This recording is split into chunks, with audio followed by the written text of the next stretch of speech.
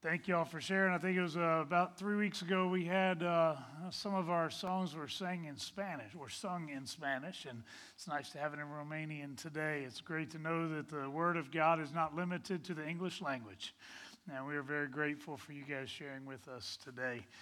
It is a privilege to be able to share with you, and I have Tim setting up some chairs for me right now just as a way of illustration for you today. I had Josh read a passage of Scripture to you this morning. I want to read it real quick just from the New Living Translation. This is the version that I read from typically at home, and then much of what I will read later will be from the NIV. It says this: "Write this letter to the angel of the church in Laodicea.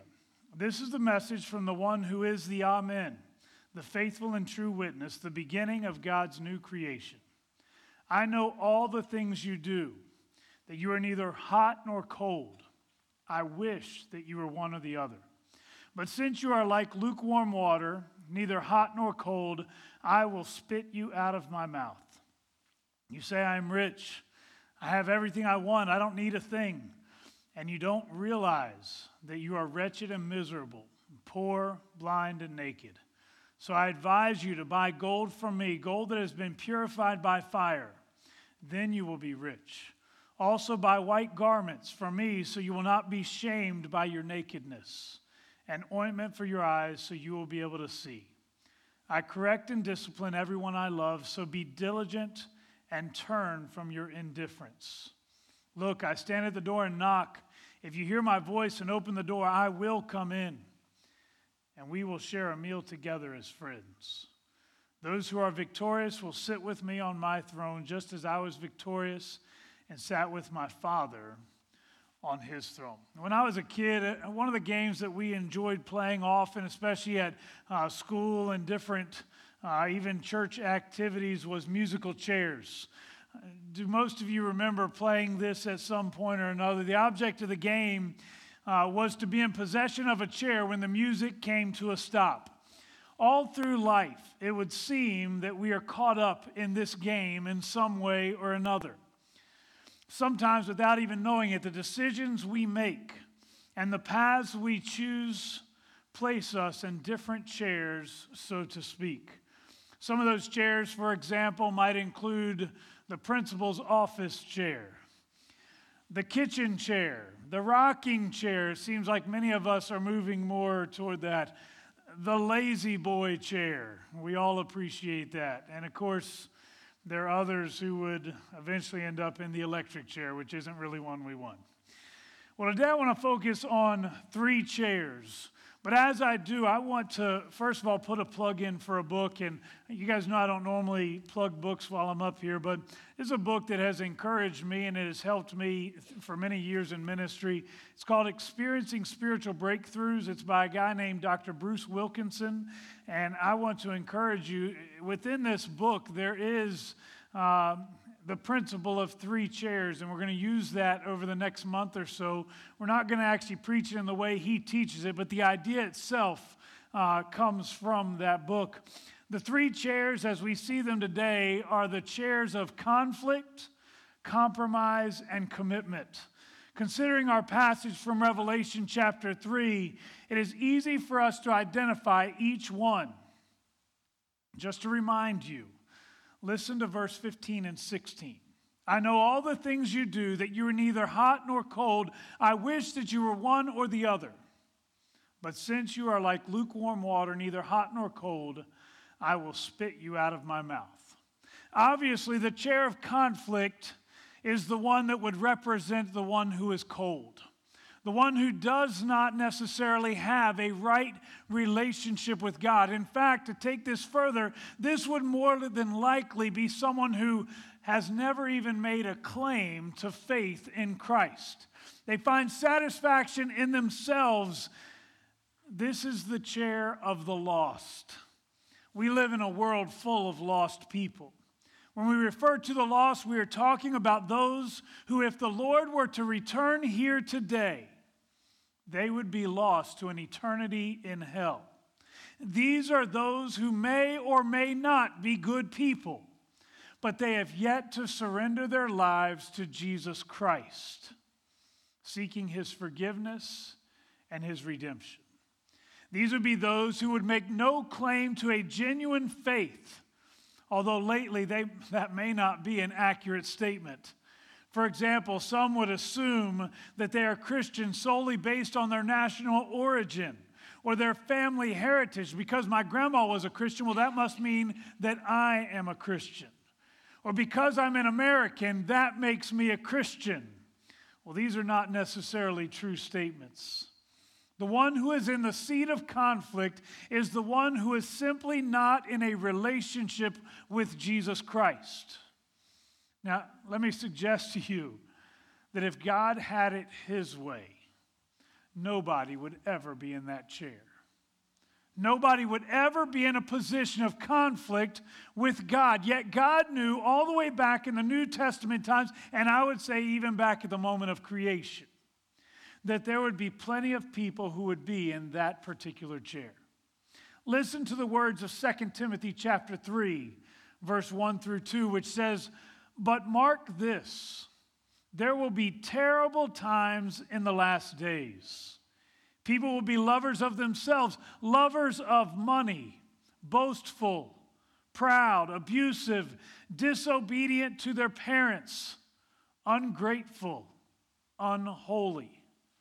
Galatians 5:19 and 21 adds to it. It says, "When you follow the desires of your sinful nature, the results are very clear.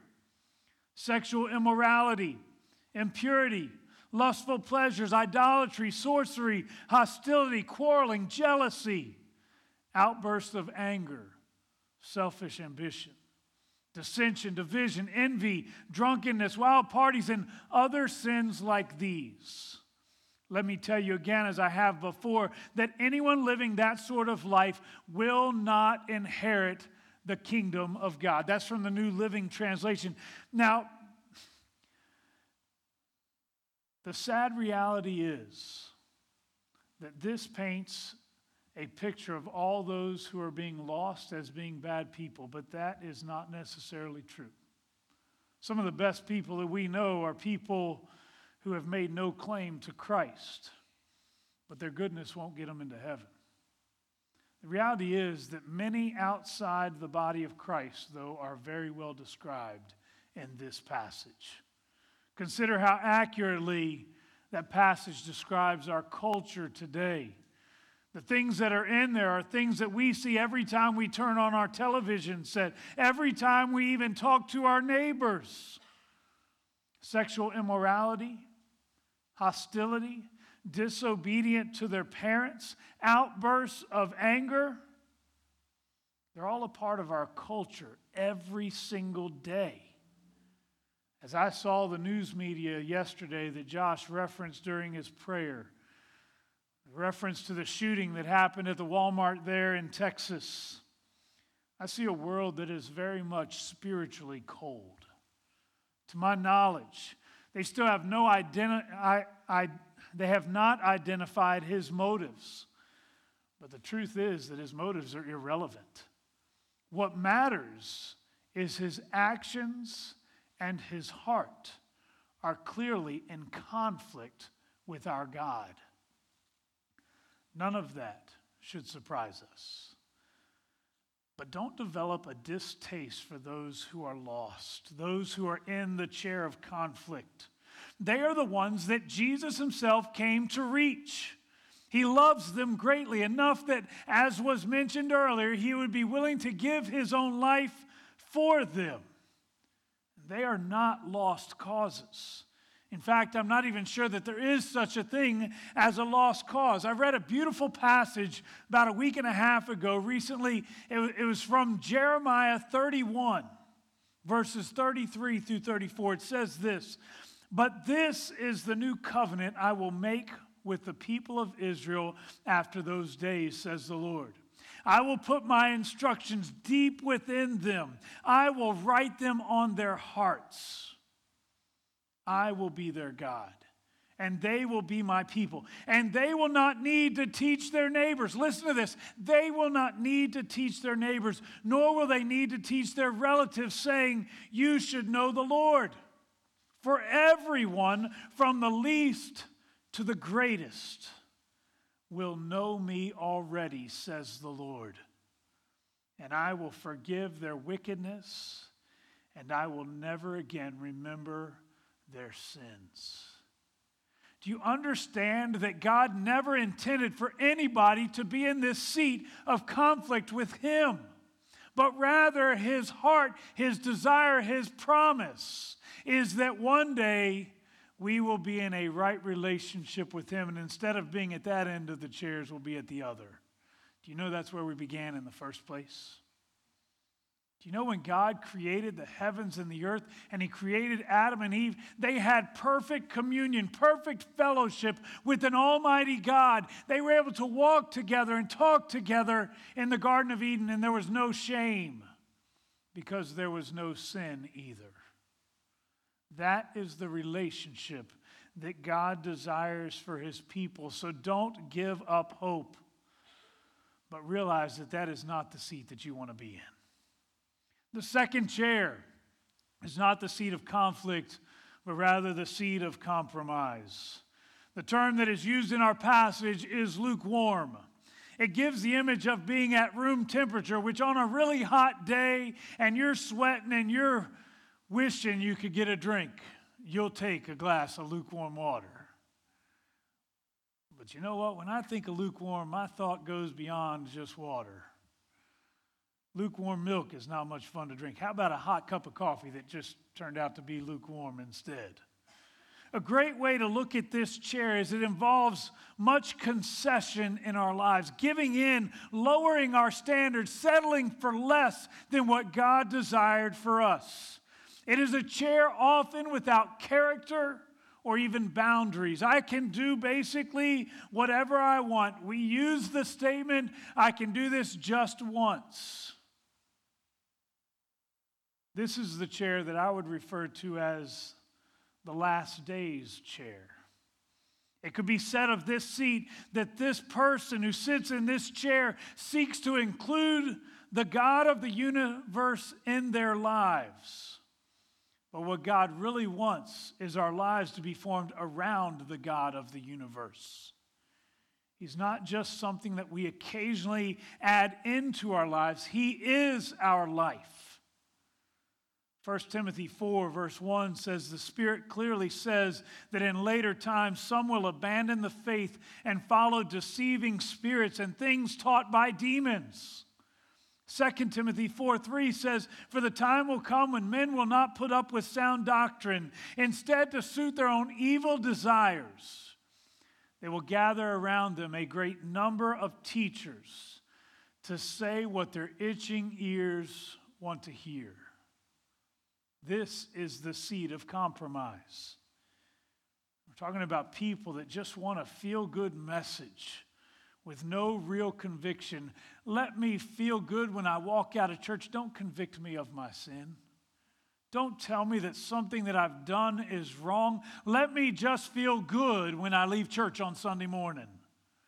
Some of the greatest speakers in the church today are really good at making us feel good. Maybe what the church needs is not to feel good, but to feel conviction and to realize that some of the things that we have allowed into our lives do not belong. It should be noted that there is a sense of disgust with this particular seat. Jesus' words to the church of Laodicea is pretty direct. He says, I wish you were either one or the other. I wish you were hot, or I wish you were cold. In other words, what he's saying is, I would rather you be cold than to be lukewarm. Now, I understand when he says, I wish you were one or the other, he's also saying, I wish you were hot. And that makes sense. He wants us to be passionately sold out for him, but you've settled for being lukewarm. But then he says, man, I wish you were cold. If all you're going to be is lukewarm, I'd rather you just be cold. Remember that I began with the statement that God has never planned or desired for any of his people, anybody that he created, to be in conflict with him.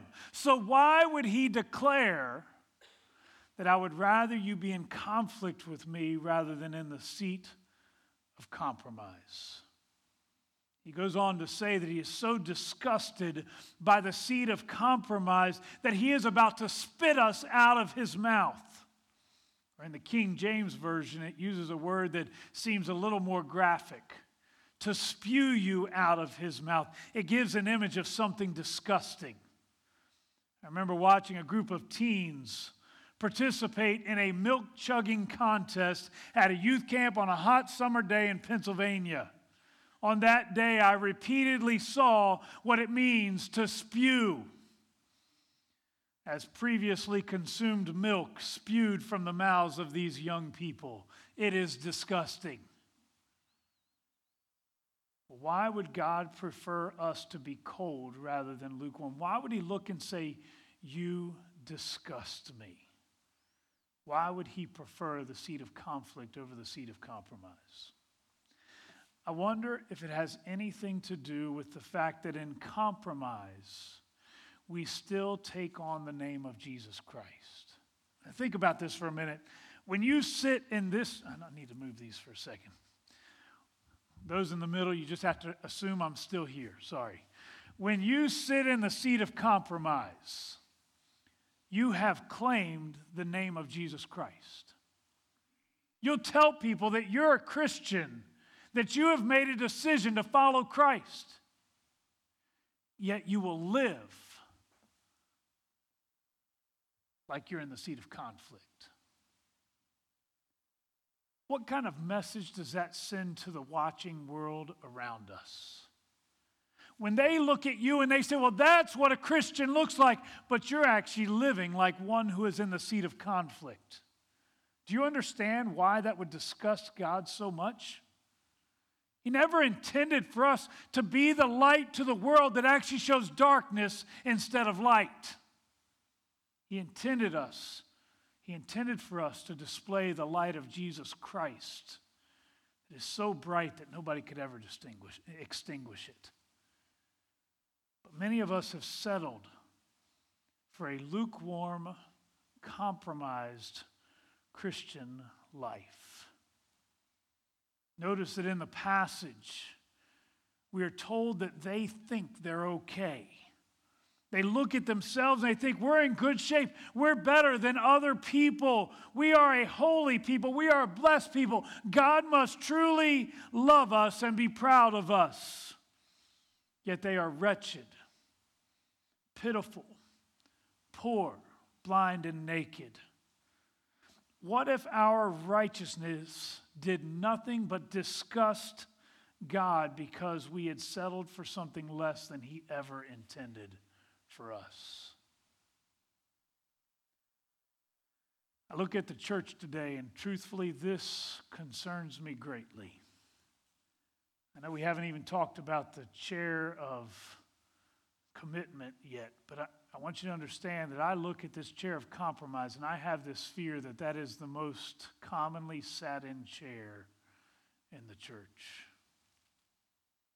Maybe that would explain why we see so much unfaithfulness within our marriages.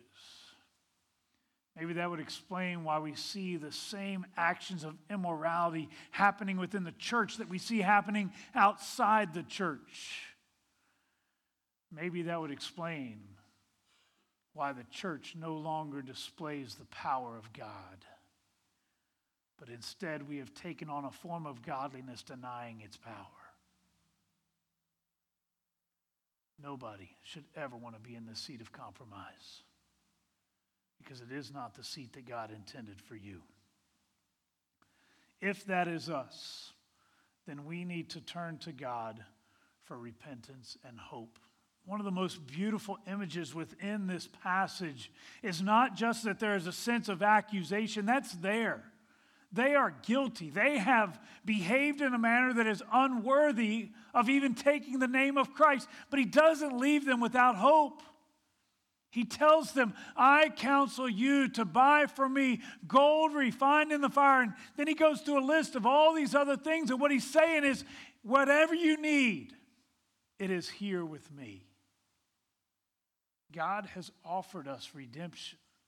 He has offered us forgiveness. He can take that which is compromised, and He can make it whole, and He can make it pure again.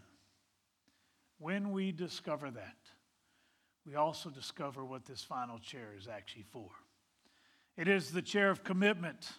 It is when we entrust or to give charge to. It's basically us saying, I am yours. I fully surrender everything to you. I will tell you, this is God's favorite chair, and it's the one that is intended for every individual He has ever created. It is the hot seat, but it is the hot seat in a good way.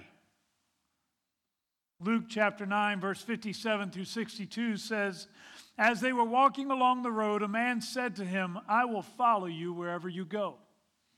Jesus replied, foxes have holes and birds of the air have nests, but the Son of Man has no place to lay his head.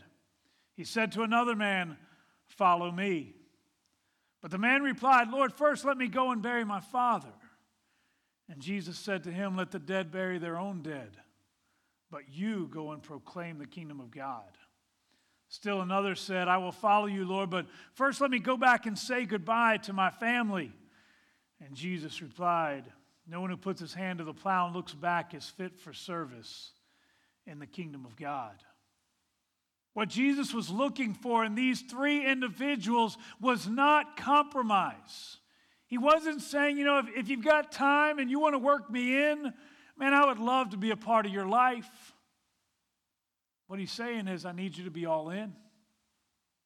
I need you to be fully committed to this thing that you call a relationship with God.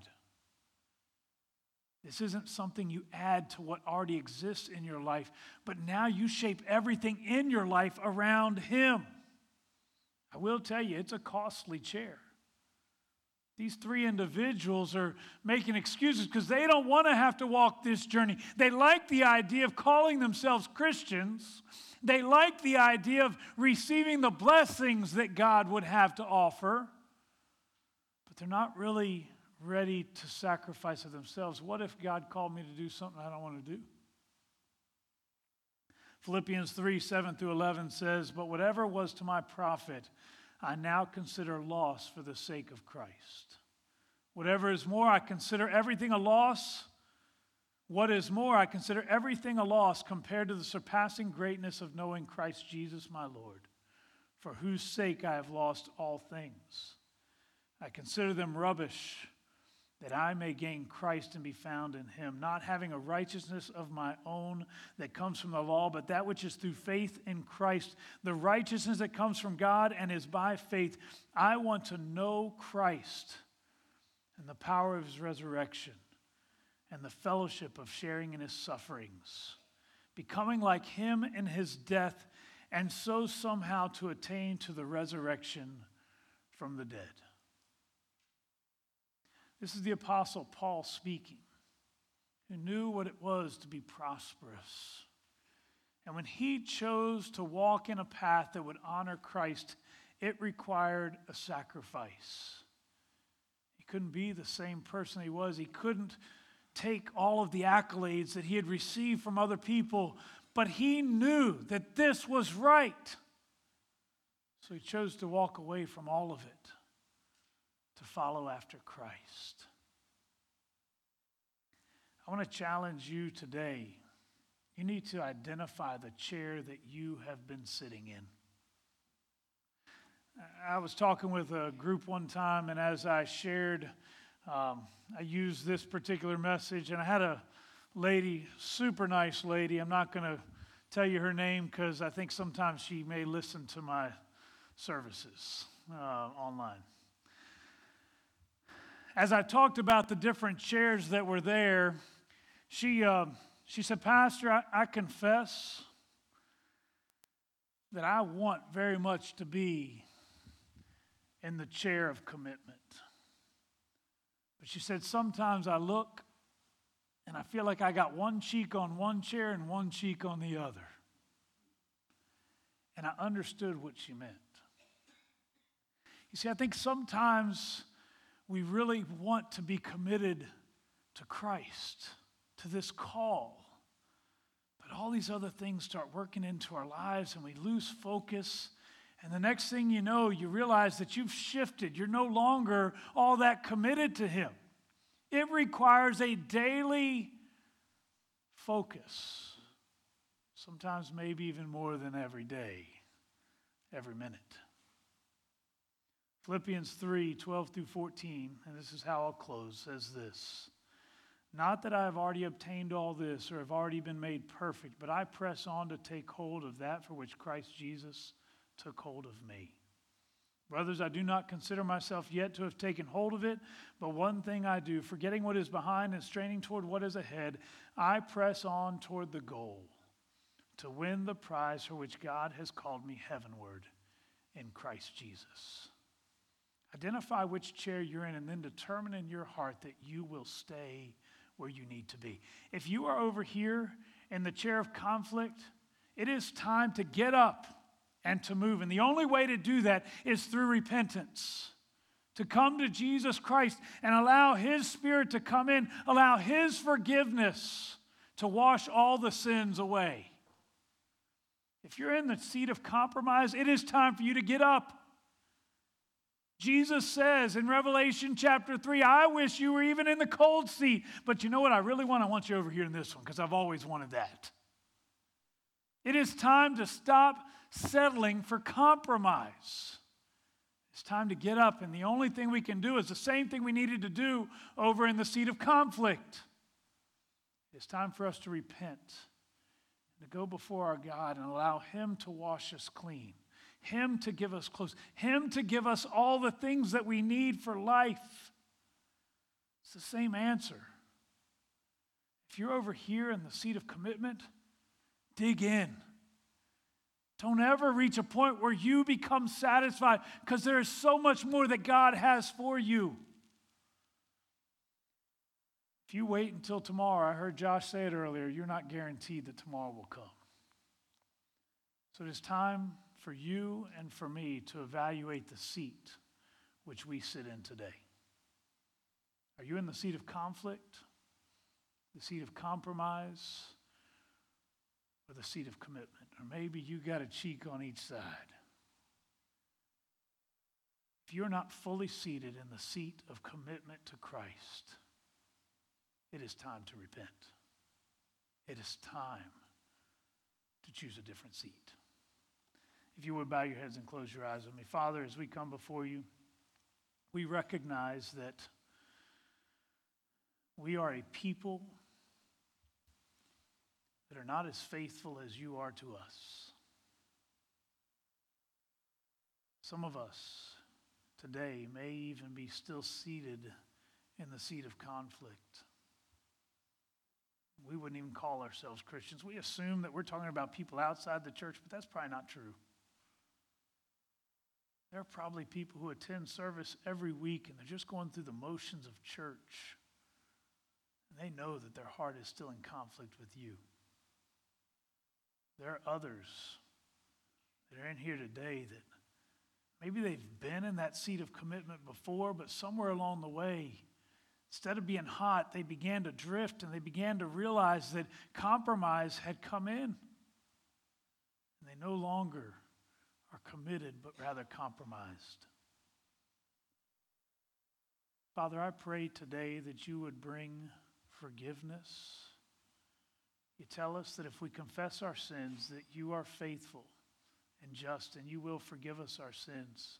But like the woman who had been caught in adultery, you declare to us that you do not condemn us, but now we must go and sin no more. So I pray right now that those who are in the seat of conflict or those who are in the seat of compromise, that you would begin the process right now by allowing us to truly seek your grace and to seek that commitment with you. And then I pray that you would help us to go and sin no more. Help us to live like we have gotten up and we have moved to the other chair, where we have begun to allow sin to creep in. I pray that from this moment forward, that would not be a description of us. I pray that we would become a people that are truly committed to you above all else. For those of us who are in the seat of commitment, Father, may we never, ever drift. But if there be sin right now, I pray that you would remove it and draw us closer to you, that we would truly, truly be on fire for our God. In Christ's name we pray. Amen. I want to challenge you and encourage you. If you today would say, I have been sitting in the seat of conflict, or I've been sitting in the seat of compromise, do more than just say some prayer that you may have just done. I encourage you to find someone to talk to, someone who can hold you accountable, someone who will help push you. I encourage you to begin to develop patterns that will help that seed of commitment to develop in your life so that you can truly become that reflection of God that He intended you to be. I would love to hear from you myself so that I can pray specifically for you. Know that God has always desired for you to be over here. So stay there. It is a privilege to have you with us today and to be able to worship and to dig into God's Word. And I pray that you have been challenged. I also pray that God would continue to speak to you as we leave this place. Thank you for being with us, and go in peace.